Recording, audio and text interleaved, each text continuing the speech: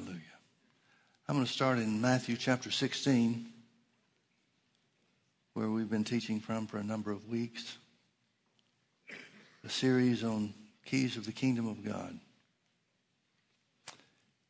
Jesus questions his disciples about who people say that he is, and then he asks them, who do you say I am? Peter answers and says, thou art the Christ, the Son of the living God. Jesus answers him and says, blessed art thou, Simon Bar-Jonah, for flesh and blood has not revealed it unto thee, excuse me, but my Father which is in heaven. And I say also unto thee that thou art Peter, and upon this rock I will build my church. The rock he's talking about is the knowledge of who Jesus is. Upon this rock I will build my church, and the gates of hell shall not prevail against it. My favorite translation on this verse is the gates of hell shall not be able to hold out against it. Verse 19, and I will give unto thee the keys of the kingdom of heaven. And whatsoever thou shalt bind on earth shall be bound in heaven. Whatsoever thou shalt loose on earth shall be loosed in heaven. We've made this statement before. In case you weren't with us, we'll say it again. People didn't use keys the way that we do now in present days. We think of keys as being car keys, house keys, office keys, and whatever else to unlock locks. And in one sense, that analogy would work here in this place where Jesus talked about the keys of the kingdom. But specifically, in Roman times, keys were given as diplomas, or as what we would consider to be a diploma, for a completion of certain areas of study. And you'd wear those keys around your belt, and it was a sign that you were an intellectual or that you had mastered some field of study, whatever it was that you'd undertaken. So when Jesus says, I will give unto you the keys of the kingdom of heaven, notice he's talking about in relation to building the church. Notice also he connects the keys of the kingdom of heaven with authority. Whatsoever thou shalt bind on earth shall be bound in heaven. Whatsoever thou shalt loose on earth shall be loosed in heaven. One translation says it this way, and might bring a little bit more understanding to us. I will give unto thee the keys of the kingdom of heaven, and you have authority to bind on earth what's already been bound in heaven. And you have authority to loose on earth what's already been loosed in heaven. And all that comes about as a result of what he said he's giving to the church, or would give to the church following his resurrection, I guess, would be a better way to say it, is the keys of the kingdom of heaven. He's talking about mastering the principles that govern the kingdom of heaven. Now, kingdom of God and kingdom of heaven are used pretty much interchangeably throughout the Gospels. There are a couple of places where it means something specific about heaven itself. But we're not looking at those scriptures or the context of those scriptures in this study. So where he talks about, for our purposes, when he talks about the kingdom of God or the kingdom of heaven, he's talking about, he uses those terms interchangeably. Now in Matthew chapter 6, when the disciples asked him to teach them to pray, Jesus gives them what is known in church world as the Lord's Prayer. It really isn't the Lord's Prayer, it's the disciples' prayer. And it's not a New Testament prayer. And I'll show it to you very clearly. It's easy to see. But Jesus taught them to pray. Matthew chapter 6, verse 9.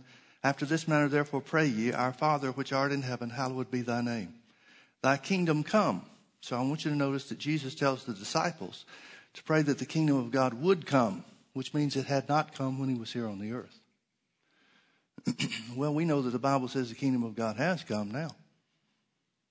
We'll prove that in some of the scriptures we look at as we go forward. But the kingdom of God was completed and brought to the earth through the death, burial, and resurrection of Jesus. If the kingdom of God had not come, you wouldn't be able to be born again. But now the Bible says, therefore, if any man be in Christ, he's a new creature, a new creation. Old things have passed away and all things have become new. Well, what changed? The kingdom of God came.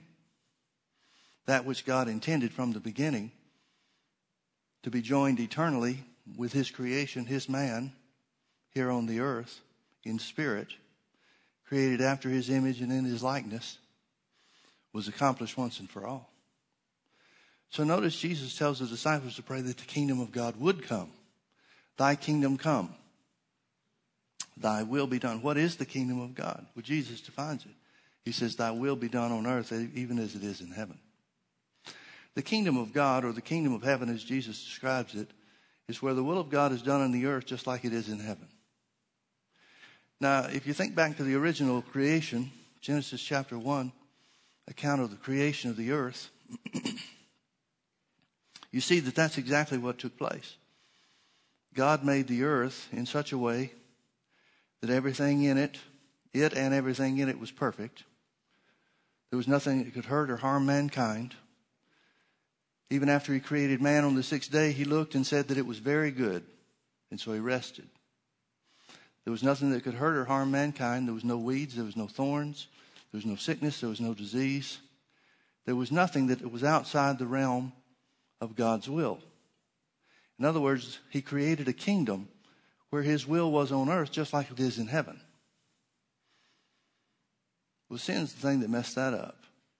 When sin came in upon the scene, man fell from his position of fellowship and, well, literally relationship with God.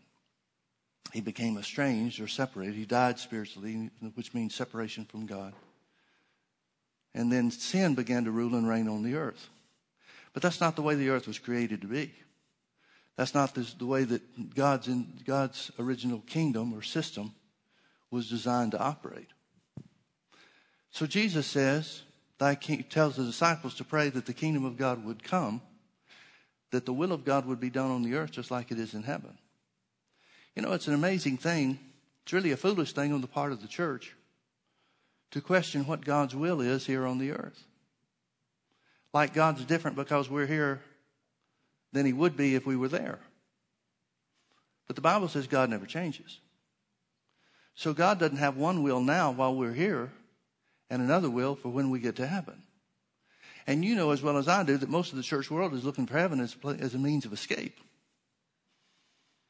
Now, don't get me wrong. They want to spend eternity with God. They love God and love Jesus and all that stuff. That's not what I mean. But most of the church world looks at heaven as a means of escaping the sin, sickness, destruction, poverty, and evils of this world. Well, if God's the same there as he is when we're here, then why would he want something different for us here than he has provided for us there? The Holy Spirit brought something to my attention some months ago now that really shocked me. Because of all the questions that I've had where people ask me what the will of God is for their life or in their situation or whatever the case is, nobody has ever asked me about the will of God in heaven. Ever. Closest I've come to it is where a couple of women whose husbands had died wanted to know if they'd be married in heaven and how that was going to work and that kind of stuff. But nobody really asks you about the will of God in heaven. The devil doesn't bug you about the will of God in heaven. There's no church teaching against the will of God in heaven. Everybody accepts the will of God in heaven as a perfect environment, a perfect kingdom, perfect system. Everything's perfect. Nobody questions whether or not there's sickness or disease there. Nobody questions whether there's going to be poverty or lack there. Nobody questions if there's going to be any reason to be depressed or upset or anything like that. Everybody realizes that heaven is heaven, and that's why it's named heaven. Well, what makes heaven different from here? God's the same. God created the same system to operate here on this earth as he did to operate in heaven. There's only one difference. You're the same. You'll be the same here as you are in heaven. Let's hope that we know more when we get there. But we're still the same. There's only one difference, and that is there we won't be in the presence of our enemies. And here we have an enemy operating against us. That's the only difference. But the name of Jesus is not going to be different in heaven than it is here. The power of God is not going to be different in heaven than it is here. God's willingness for you to use and benefit from his power in the name of Jesus is not going to be different there than it is here. So what's the real difference? Seems to me the difference is what we think that we're able to do here as opposed to what we think we're able to do there. Now we see what Jesus said about the kingdom of heaven, and we'll look real quickly at these scriptures. We've covered them before. But again, for those of you that may not have been with us, in Luke chapter 9 and Luke chapter 10, Jesus calls his 12 disciples. He appoints them to do the work that he was doing here on the earth. Starting in Luke chapter 9 and verse 1, then he called his 12 disciples together and gave them power and authority over all devils and to cure diseases, and he sent them to preach the kingdom of God. He sent them to preach the kingdom of God and to heal the sick. He sent them to preach the kingdom of God and heal the sick. Now, I'll have to plead guilty to thinking that the kingdom of God, until recently, very recently as a matter of fact, I've always looked at the kingdom of God. I've never looked at Matthew 6 verse 10 as being the definition of the kingdom of God. Thy kingdom come, thy will be done on earth as it is in heaven. I don't know why, I just never did.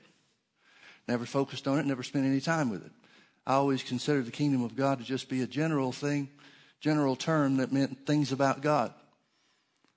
But now let me ask you a question. Jesus is in his first year of ministry, first of 3 years of ministry, and he picks 12 guys, and he tells them to go preach the kingdom of God.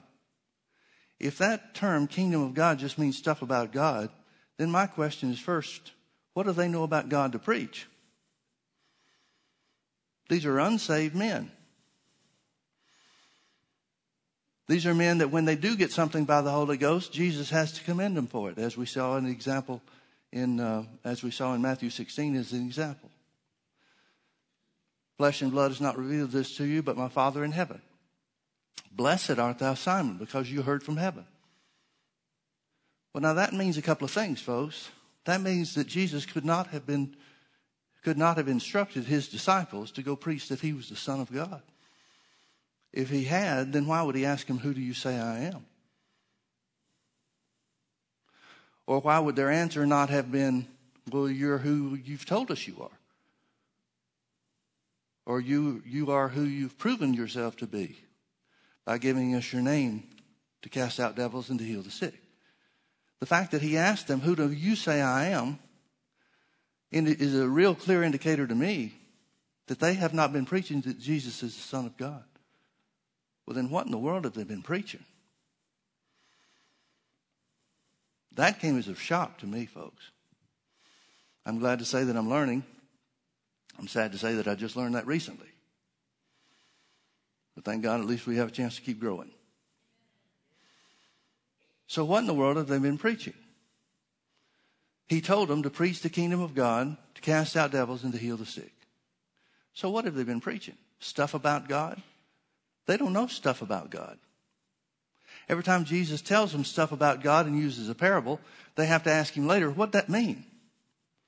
Well, then what in the world are they preaching? Folks, there's only one thing that gives us an answer, and that's the definition of the kingdom of God that we just saw in Matthew 6:10, where the will of God is done in the earth just like it is in heaven. These guys must have gone out and preached. It's the will of God for you to be free, so they cast out devils. It's the will of God for you to be healed, so they healed the sick. Look at Luke chapter 10.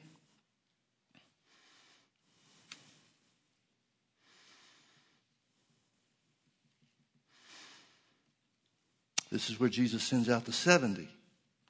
We won't read everything that he said to them, but we'll start in verse 1. After these things, the Lord appointed other 70 also, and sent them 2 and 2 before his face into every city and place whither he himself would come.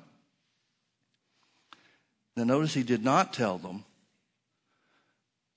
you're my front men, so go into the city and tell them that I'm the Son of God and I'm on the way. Instead, he told them, skip down with me to verse 9, he said, well, I guess we would back up to verse 8 and get a context. He said, and into whatsoever city you enter and they receive you, eat such things as are set before you. Cities or people receiving the 70 was not a guarantee. If they will receive you, then eat what they set before you, verse 9, and heal the sick that are therein, and say unto them, the kingdom of God is come nigh unto you. Now, come nigh just means it's coming close or near. In other words, he said, heal the sick as proof that the kingdom of God is near. Heal the sick as proof that the kingdom of God is here. Well, is there anything that we can take away from that other than the fact that healing has to be a part of the kingdom of God?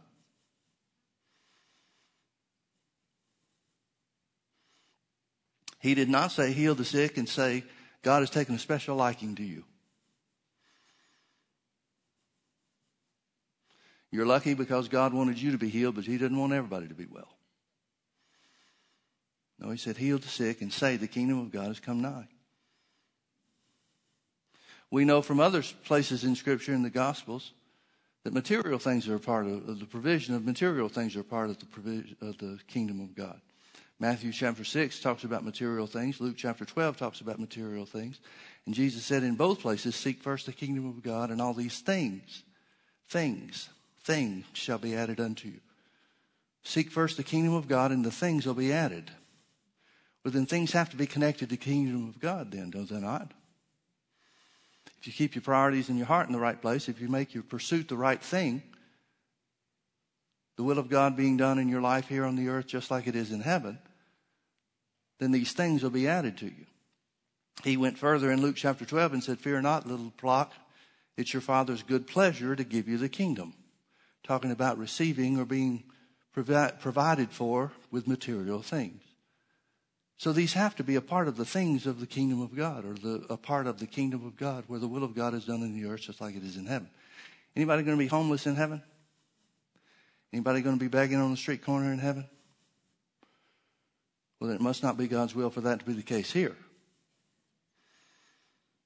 At least not for his children.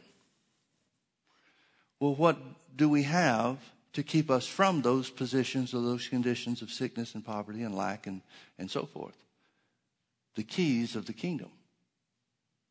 Principles that we can master that will enable us to operate in God's will here on the earth just like it is in heaven. Now I want you to turn with me now to John chapter 3. I'm going to start in verse 1 and I'm going to read down through several verses because these are some fascinating scriptures.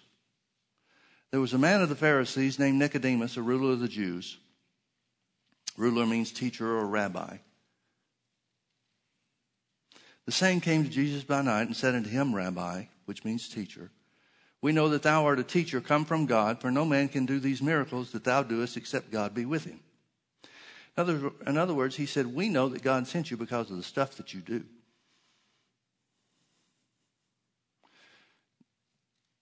Now notice that Jesus does not rebuke him. He does not say, you unspiritual carnal person. Here you are looking at the things that I'm doing and you're missing the real point. Jesus seems to accept and understand by virtue of the fact that he's told his disciples to go do the same stuff that he was doing, the same wonders, the same signs, the same healing miracles and so forth that he was doing himself. To cause people to see and know that God was with them, or in their case, that the kingdom of God was close at hand. Well, if that's what God knew would be the result of Jesus doing healing works and miracles and signs and wonders, and that's what would cause people to conclude that God was with them, if he wanted that for his son, and Jesus said we were to do the same works as him, why would he want something different for us? Folks, I would submit to you that God doesn't want people to think that we're his children because we go to church. Although going to church is a good thing. I would submit to you that God does not want people to know that we're his children because we're Pentecostals. Although being Pentecostal is a good thing. Or Baptists, or Methodists, or Presbyterians, or whatever else may be the case. I would submit to you that God wants people to know that we're his children because of the same things that Jesus showed and demonstrated when he was here on the earth. And there are two main things that Jesus showed and demonstrated when he was here. One was signs and wonders, including healing miracles. And the second was love that was beyond anything that anybody had ever experienced. Those are the two things that cause people to realize that Jesus was sent from God. Why would it be different for us? I don't believe it is. Those should be the two things that we focus on and try to develop ourselves in so that the world will know who we are and therefore know who God is. Well, back to Nicodemus. We know that you're a teacher come from God because nobody can do these miracles that you do except God be with him. And Jesus answered and said unto him, Verily, verily, I say unto you, except a man be born again, he cannot see the kingdom of God. Now, when I was a boy reading some of these things or hearing about some of these things in Sunday school, I thought and was really told to a great degree that Jesus changed the subject. That being born again was the most important thing in the world. I grew up in a Baptist church, and that was our focus on our mission, top to bottom. And so they used these scriptures as proof of the importance of being born again. Thank God it is of greatest importance. But they told me that Jesus changed the subject. I don't believe he did. I believe that Jesus, who is questioned about the signs and the wonders and the miracles that are occurring in his ministry, connects those signs and wonders and miracles with the kingdom of God. And that he tells Nicodemus the importance of the new birth in order to have access to this kingdom of God that Jesus is demonstrating. Nicodemus thinking naturally, he doesn't understand what Jesus is getting to. And so Nicodemus answers, how can a man be born again when he's old? Can he enter the second time into his mother's womb? Notice what Nicodemus does not say. He does not say, Jesus, why are you changing the subject? I want to know about the wonders and the signs and the miracles. I want to know about you coming from God. That's what he's talked about. He understands there's a connection. He just doesn't understand how to act on what Jesus has suggested. Jesus then explains, Verily, verily, I say unto you, except a man be born of water and of the Spirit, natural birth and a spiritual rebirth, he cannot enter into the kingdom of God. Notice in verse 3, he talked about seeing the kingdom of God in connection with the signs and wonders and miracles. Verse 5, he talks about entering into the kingdom of God. And both are connected with the new birth. That which is born of the flesh is flesh, and that which is born of the Spirit is spirit.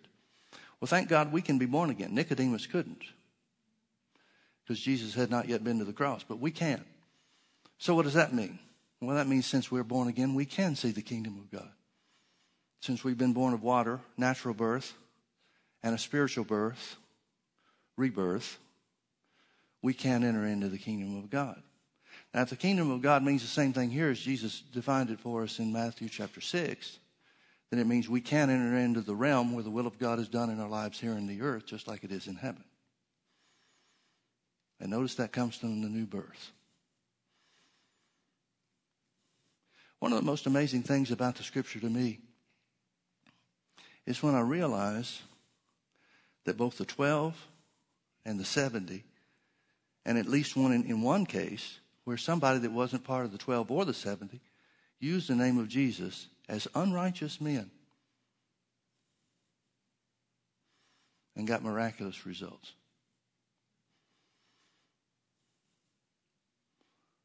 They had not entered into the kingdom of God. The only thing they were authorized to say was that it was close. Well, thank God it's more than close.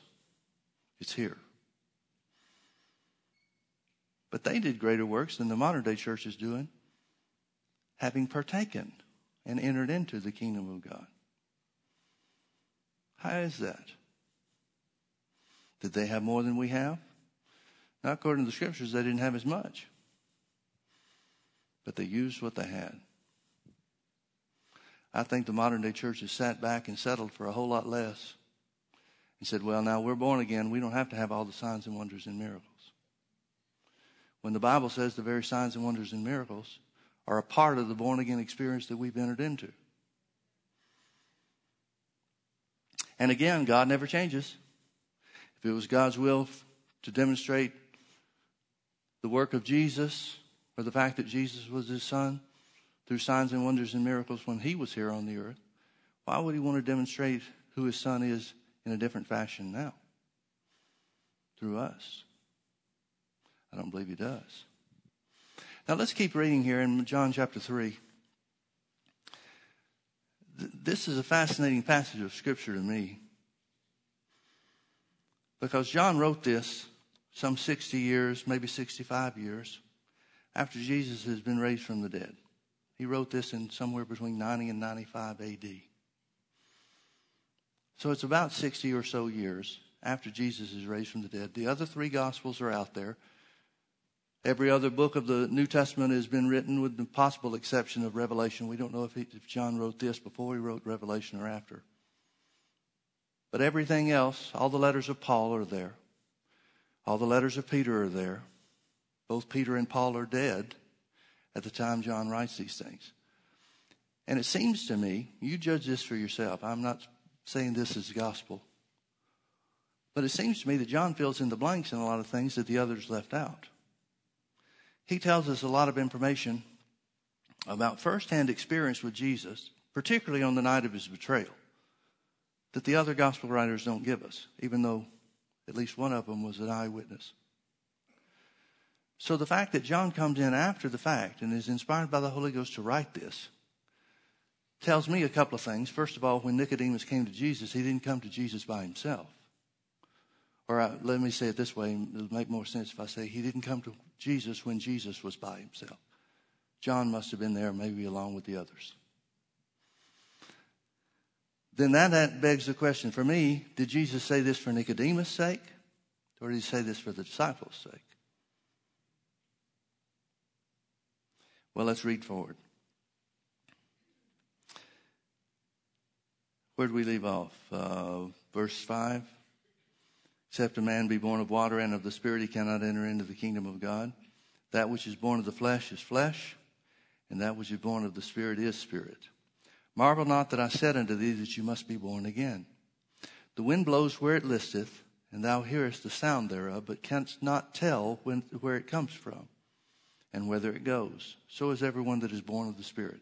In other words, he's talking about the Spirit and the new birth being an unseen operation.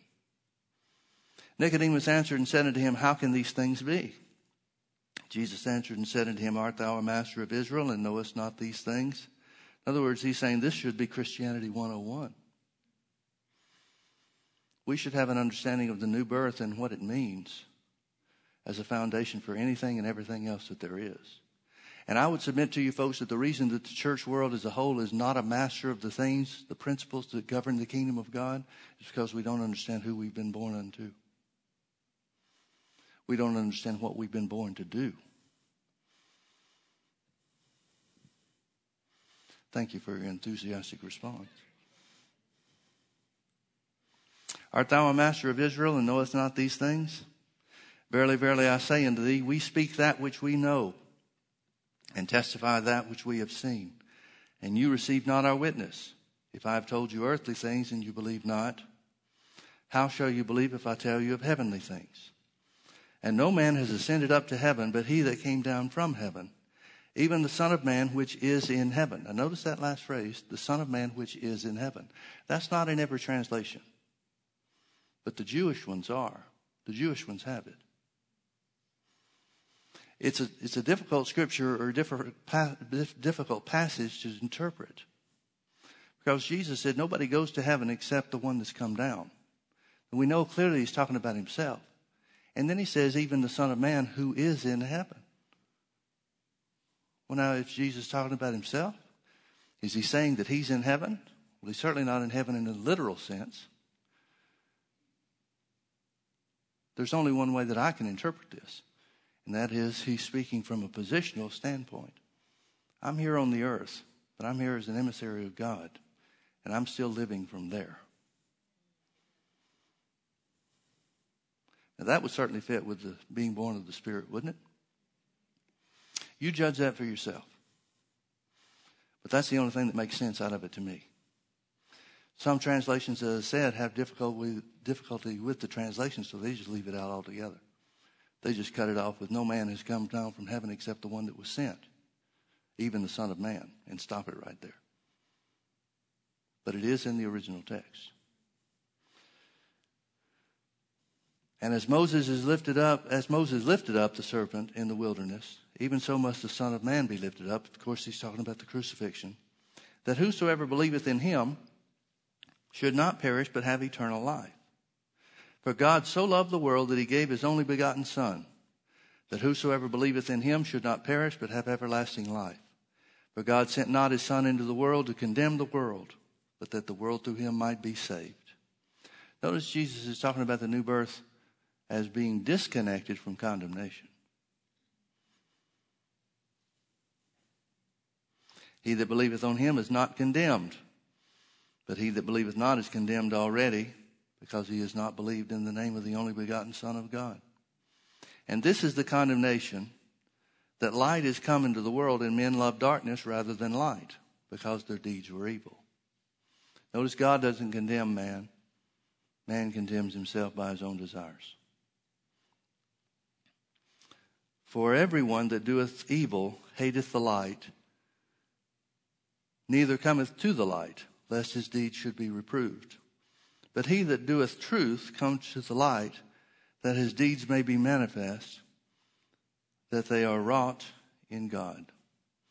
Now, I'll have to ask you again, if Nicodemus is coming by night, and it's an interesting thing also that Nicodemus is never referred to in the Scripture, the Gospels, other than the one that came to Jesus by night. Coming to Jesus by night is an indication that he came in secret because he was afraid of what the other Pharisees, the other Jews might do if they knew he was a believer in Jesus. So why is he telling the guy that's hiding the most concise information, description of who he is, who Jesus is, and what he was sent to the earth to do? Why not preach that from the mountaintop?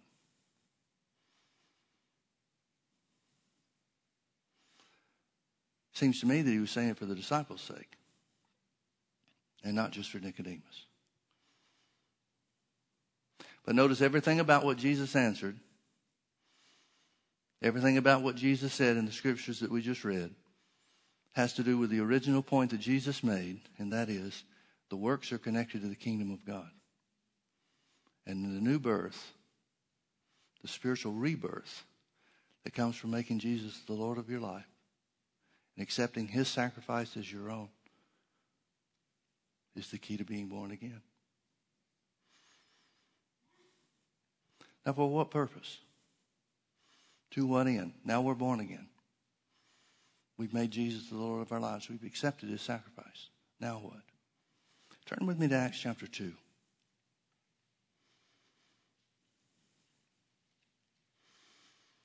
Acts chapter 2 tells us about the day of Pentecost.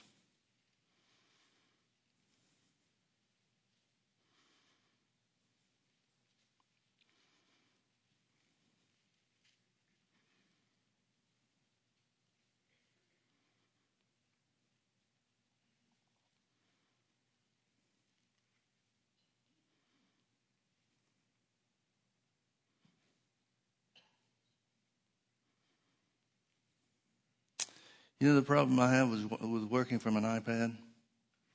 There's no scripture location point on the page.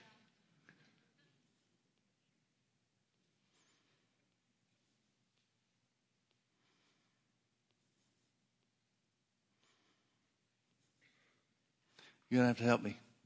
You got your Bible? You got it open to chapter 2? Let me see it.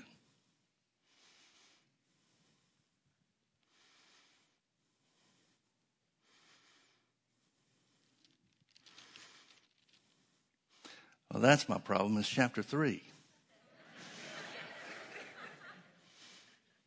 Thank God I looked.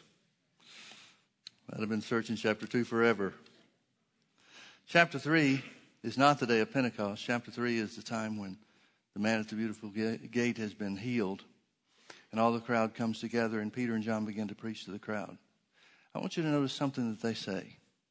This is even a better example because it's in connection with a healing work or healing miracle. Notice what it says. Well, let's just pull verse 19 up. He's speaking to the crowd. Peter's speaking to the crowd, and he says, "Repent ye therefore and be converted, that your sins may be blotted out, when the times of refreshing shall come from the presence of the Lord. And he will send Jesus Christ, which before was preached unto you, whom the heaven must receive until the times of restitution of all things." Now notice that phrase. The times of restitution of all things. The times of restitution of all things, which God has spoken by the mouth of his holy prophets since the world began.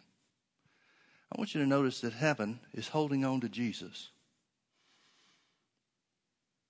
until certain things are restored. Times of restitution means restored. Until certain things are restored. Now, what are those certain things that are restored? Well, Hebrews chapter 2 tells us that Jesus is waiting until his enemies are made his footstool. That means by us. So what things are to be restored?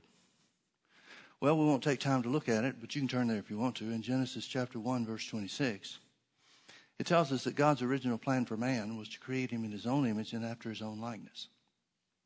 The original Hebrew of that scripture means God made him an exact copy of himself. God made man, God made you an exact copy of himself. For one purpose, and let them have dominion over the works of our hands. The next verse tells us where God commanded them to have dominion over the earth and subdue it. Now, can I ask you a question? We know that at the end of that day, the end of the sixth day, when man was created, God looked at everything that was made, including man, and said, "It's very good." That means perfect. There was nothing that could hurt. There was nothing that could harm. But that means that every tree had to produce perfect fruit. That means there was no weeds to get into the garden. There was no thorns to grow. There was nothing that could alter the perfect state until man misused his authority and fell to sin. So what's there to subdue? To subdue means to bring it under control or to exercise dominion. So what's man to subdue? Well, Satan was obviously in the earth, but there's no subduing the earth until after man fell. God gave man a command that would stand for even after he fell, even after when he fell. There's nothing to subdue in the earth. There's not a blade of grass that could grow past its boundary. You get some plants that'll take over. We've got morning glory. We planted morning glory in our backyard some years ago. It's taken me 3 years to try to get rid of that stuff. Think you got it all, and there's one new spray that comes up. Well, that would have been impossible before the fall. Everything would have maintained its boundary because that's the way God made it to be. So what's to subdue? Well, back to the original thought from Acts chapter 3. Heaven is holding on to Jesus until the times of restitution of all things. One of the things that has to be restored is man's authority here on the earth. See, God never changes. When God gave the original command or declared the original intent that man was going to be made in his image and after his likeness and have dominion over all the works of his hands, just because Satan came in and gummed up the system doesn't mean God's intent for man has changed. God still intends for man to have dominion over the works of his hands. God still intends for man to subdue the earth. God still expects man to master the principles that govern the kingdom of God, the system that he originally designed and that has never stopped being. It's been corrupted by sin and the presence of spiritual death. But God's system is still intact. It's still operational. Turn with me over to 2 Corinthians chapter 5. 2 Corinthians chapter 5, this is talking about Jesus dying for us. The context of these scriptures is Jesus dying for us. We referred to verse 17 earlier in the lesson or sermon or whatever it is I'm doing today.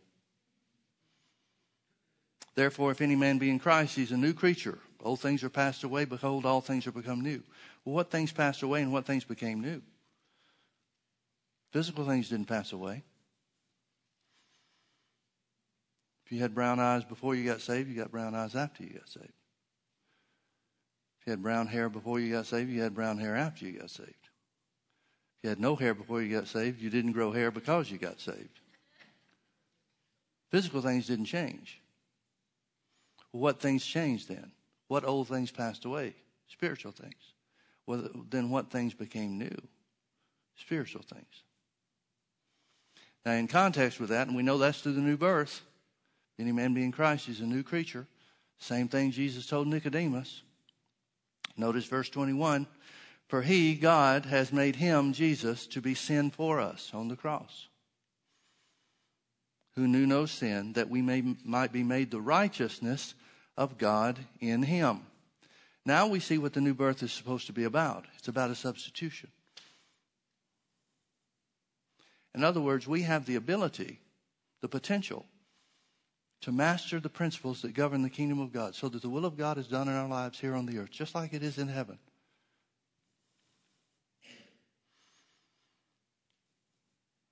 By realizing the substitution that was made, the price that Jesus paid when he went to the cross and shed his blood, and the results that it was supposed to bring.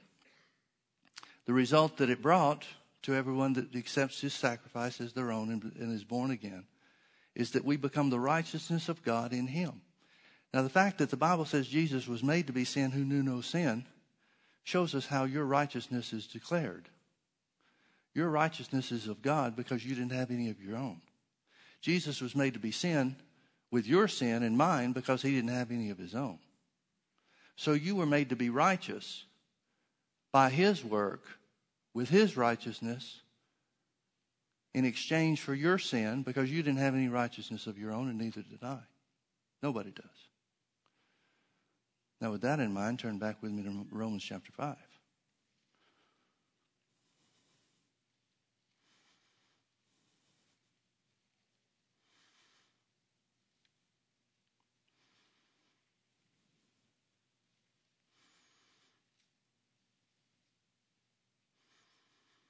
Romans chapter 5, it's talking about the sacrifice of Jesus again. Notice in verse 17, it says, for if, literally since, the word if, there's 4 Greek words for if. The first person of the first tense of the Greek word if is the word since. For since, by one man's offense, talking about Adam, death reigned by one. When Adam sinned in the Garden of Eden, spiritual death came upon all men. For since by one man's offense, death reigned. Now get that, death reigned. God's system didn't change, but death reigned. God's system couldn't change. The kingdom of God was still intact. The kingdom of God was still in place. God's will was the same for man on the earth before he sinned as after he sinned. God's will for man was the same in the Garden of Eden when man was in the Garden of Eden as it is for man now, for you and me now. God's system didn't change. But death reigned.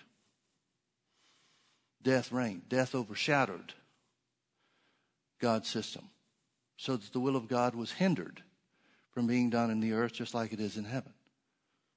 For since by one man's offense, one man's transgression, one man's sin, death reigned by one, much more. Much more. Much more. Now let me ask you a question.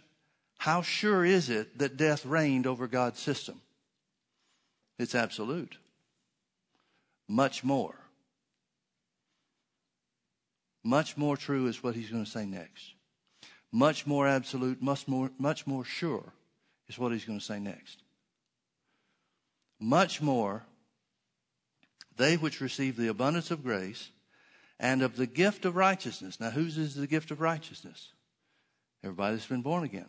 Everybody that accepts the sacrifice that Jesus made, the fact that he was made sin for us, who knew no sin, that we might be made the righteousness of God in him.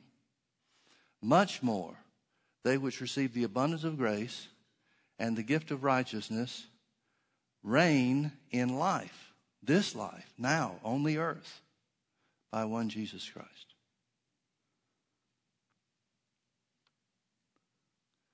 Now, it'd be real easy to read that in simplistic terms and say, much more everybody that's been born again shall reign in life by Jesus Christ. But you know as well as I do that not everybody that's born again reigns in life. That's not to imply they don't have the potential or the ability to. But certainly not everybody that's born again lives up to it.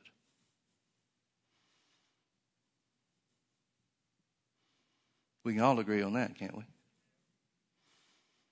That's where so many of the questions come from about what's God's will for me in my life here on the earth, because everything seems to go against me rather than for me. But notice he's talking about an absolute. Much more, those which receive the abundance of grace and the gift of righteousness. Let's substitute some definitions here, some things that we've seen to be true from previous scriptures. Much more those that receive the gift of righteousness that comes by Jesus paying the price for man's sin, and the new birth that is effected through the acceptance of that gift, shall reign in life by one Jesus Christ. Instead of reigning in life, let's use masters of the principles of the kingdom of God. Shall master the principles that govern the kingdom of God. What's the effect of that? Reigning in life. The will of God being done in your life here on the earth, just like it is in heaven. Just like it is in heaven. What's the most important lesson Jesus taught his disciples? Anybody want to take a shot at that? It'd be real easy to say love.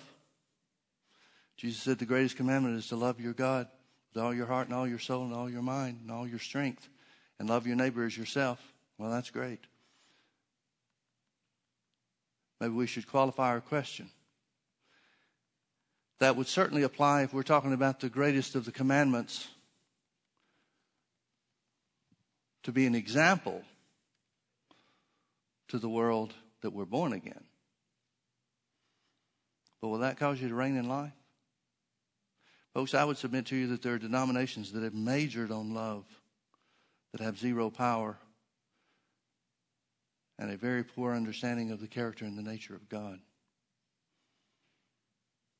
It seems that there's one sense of receiving, and the word receive here in Romans chapter 5 and verse 17 literally means to take hold of. There seems to be one means or one way of receiving. Well, I don't want to say it that way. Let me change my words. There seems to be one aspect of receiving eternal life by accepting the sacrifice of Jesus on the cross to be born again. And another means or another area of taking hold of, receiving or taking hold of, that which will cause you to reign in life by Christ. Yet it's the same principle. It's the same principle. It's the same faith that brings you into the new birth that will cause you to reign in life. What's the difference then? One person masters it and the other just experiences it. Jesus talked about mastering. He said he'd give to the church the keys of the kingdom. He'd make us masters through knowledge of who he is. He'd make us masters of the principles that govern the kingdom of God. Govern the will of God being done in your life here on the earth. Now, if we ask it that way, what's the most important lesson Jesus taught his disciples? To be masters of the kingdom of God. That becomes easy for me. Mark chapter 11. Whosoever shall say unto this mountain, be thou removed and be thou cast into the sea, and shall not doubt in his heart, but shall believe that those things which he saith shall come to pass, shall have whatsoever he saith. Therefore I say unto you, what things soever you desire, when you pray, believe that you receive them, and you shall have them. The principle of faith is without question the most important lesson that Jesus ever taught his disciples when it comes to mastering the kingdom of God. Yeah, but what about love, Pastor Mike? The Bible says there's three things: faith, hope, and love, and the greatest one is love. Well, Jesus covers love with the next verse in Mark chapter 11. Verse 25, he says, when you stand praying, forgive if you have anything against anybody. Faith does work by love, but love without faith will not make you a master of the principles of the kingdom of heaven.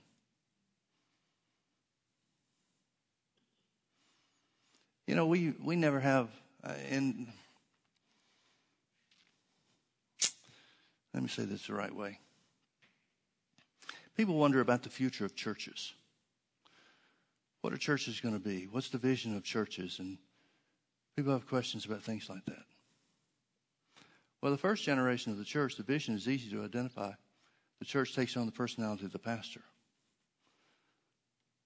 That may be bad news for you.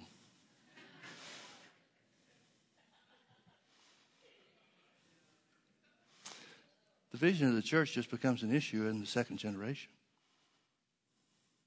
Well, because I am a low-key individual. That's fair to say, isn't it? You look up low-key in the dictionary and you'll see my picture. Because I'm low-key about things, we've never made a big deal about testimonies. Maybe to our detriment. That's not to say we don't glory in testimonies, but we don't build on them. And so a lot of times I'll find out 6 months later that somebody had a testimony, and I'll say, well, why didn't you tell us? Well, I know the answer to that. They think, well, what would you have done if I had told you? You never talk about testimonies, and so what's the big deal? And there's a positive and there's a negative to that. If you spend all your time talking about testimonies, then you've always got to outdo your last story. Jim Andrews told me that on the mission field, about the mission field. He said when we first started on the mission field, we started putting testimonies in our newsletters. He said that was great for a couple of months, but then we felt under pressure to outdo the last story. Because people would see a lesser testimony coming out one month and think, well, they're going backwards. They had more than this done last year or last month or whenever it was. So the positive side of that is you're not building on testimonies, but the negative side of it is that people think nothing's happening. But it's a regular thing for us to get reports, whether by email or on the website or whatever it is, for people to watch us on TV and to get answers to their prayer. Sometimes they're healing testimonies, sometimes they're job reports or something that happened to people on their jobs or whatever the case is, raises or whatever. It's a regular thing. I won't say it's a weekly thing. But it's a regular thing for us to get reports where people just simply hear the word of God, put it in practice, and it works.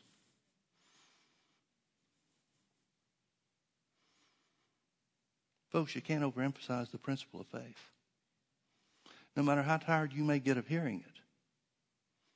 There were times when Brother Hagin would say, turn to Mark chapter 11. I'd think, oh, dear God, not again. You know what I wish? Wish I could hear him teach it again.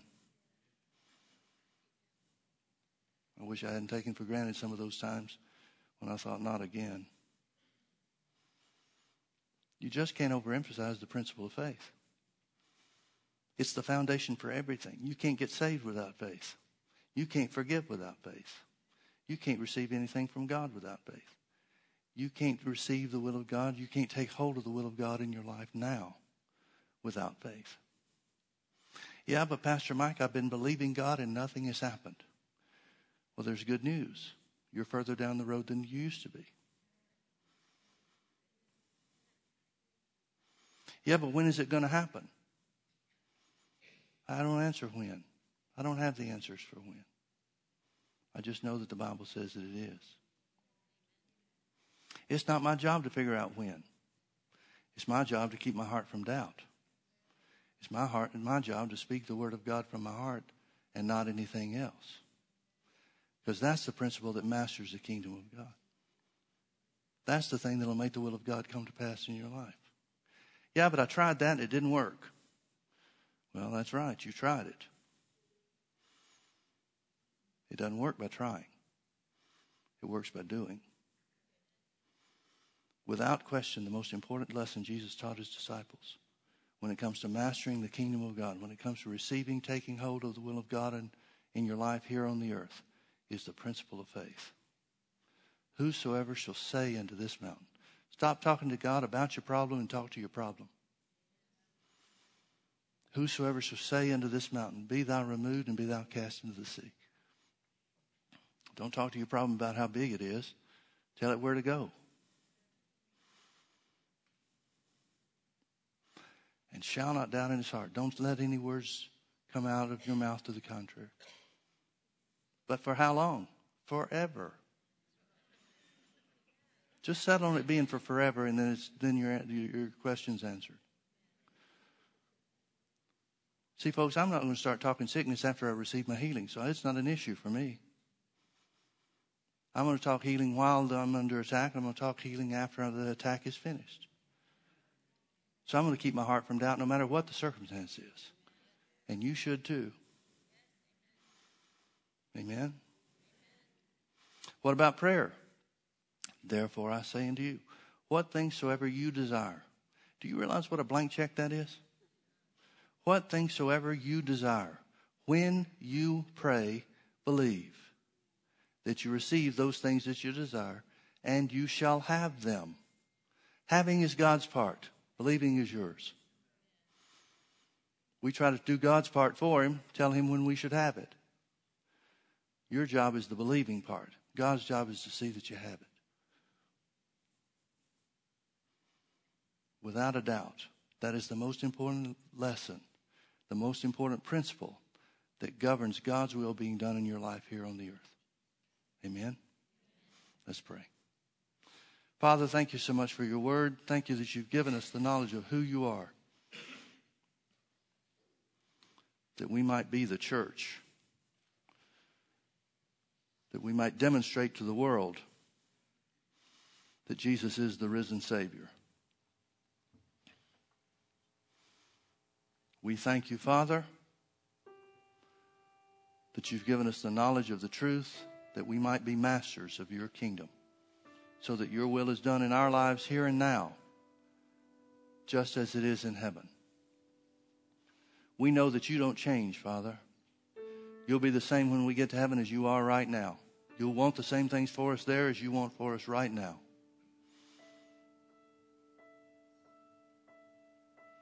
So we thank you, Father, for the truth of your word. We speak your word and only your word. In the name of Jesus. We declare that we're healed by the stripes of Jesus. We declare that we're abundantly provided for in the name of Jesus. We declare that we're above only and not beneath, that we're the head and not the tail. We're blessed coming in and blessed going out. We're blessed in the city and blessed in the field. Everything we put our hand to prospers, Father, according to your word. We thank you that we're redeemed from poverty, sickness, and spiritual death. Jesus was made a curse for us, that we need not bear the curse for ourselves. Thank you, Father, that your word is true. Thank you, Father, that no weapon formed against us shall prosper. Thank you, Father, that greater is he that's in us than he that's in the world. Thank you, Father, that this is a victory that overcometh the world, even our faith. Satan, we take authority over you in the name of Jesus. We command you to take your hand off of our bodies, take your hands off of our finances, take your hands off of our loved ones and our families, take your hands off of our jobs in the name of Jesus. We speak blessings in everything that we encounter. We speak blessings in everything that we touch. Thank you, Father, for the privilege and the authority that we have to subdue the earth, to subdue the enemy when he rises up against us. We declare that we are the healed of God. We are the blessed of God. We are the provided for of God. We are the head and not the tail. In Jesus' name. In Jesus' name. Father, even as Paul said, All things have been put under Jesus' feet. But it doesn't look like it at this point. We don't see everything put under Jesus' feet so far. But we do see Jesus as our example to operate above the work of the enemy, to destroy his works, to loose and dissolve, and to remove every evil thing that the enemy has brought against us. Thank you, Father, for making your word good in our lives. We trust in you, Lord. And even as your word says, you will keep us in perfect peace because our mind is stayed on you, because we trust in you. Thank you for the peace of God. Everybody that agrees with that, say amen. Amen. Amen. Amen. I've got one message for you to close with. Don't give up. Don't give up. Yeah, but it's been a long time. Then don't give up. Yeah, but I just started. Then don't give up. Don't give up. God's word cannot fail. Amen? Amen. Well, let's all stand together. I want to thank you for coming out on Thanksgiving Sunday. That's a kind of a different time for us. Most of us woke up this morning feeling like it'd be better if we stayed in bed. Especially a rainy Thanksgiving Sunday. We love you and we appreciate your putting the Word of God first. God will see you through. Amen? Amen. Have a great day. Come on back and be with us tonight if you can. And you're dismissed.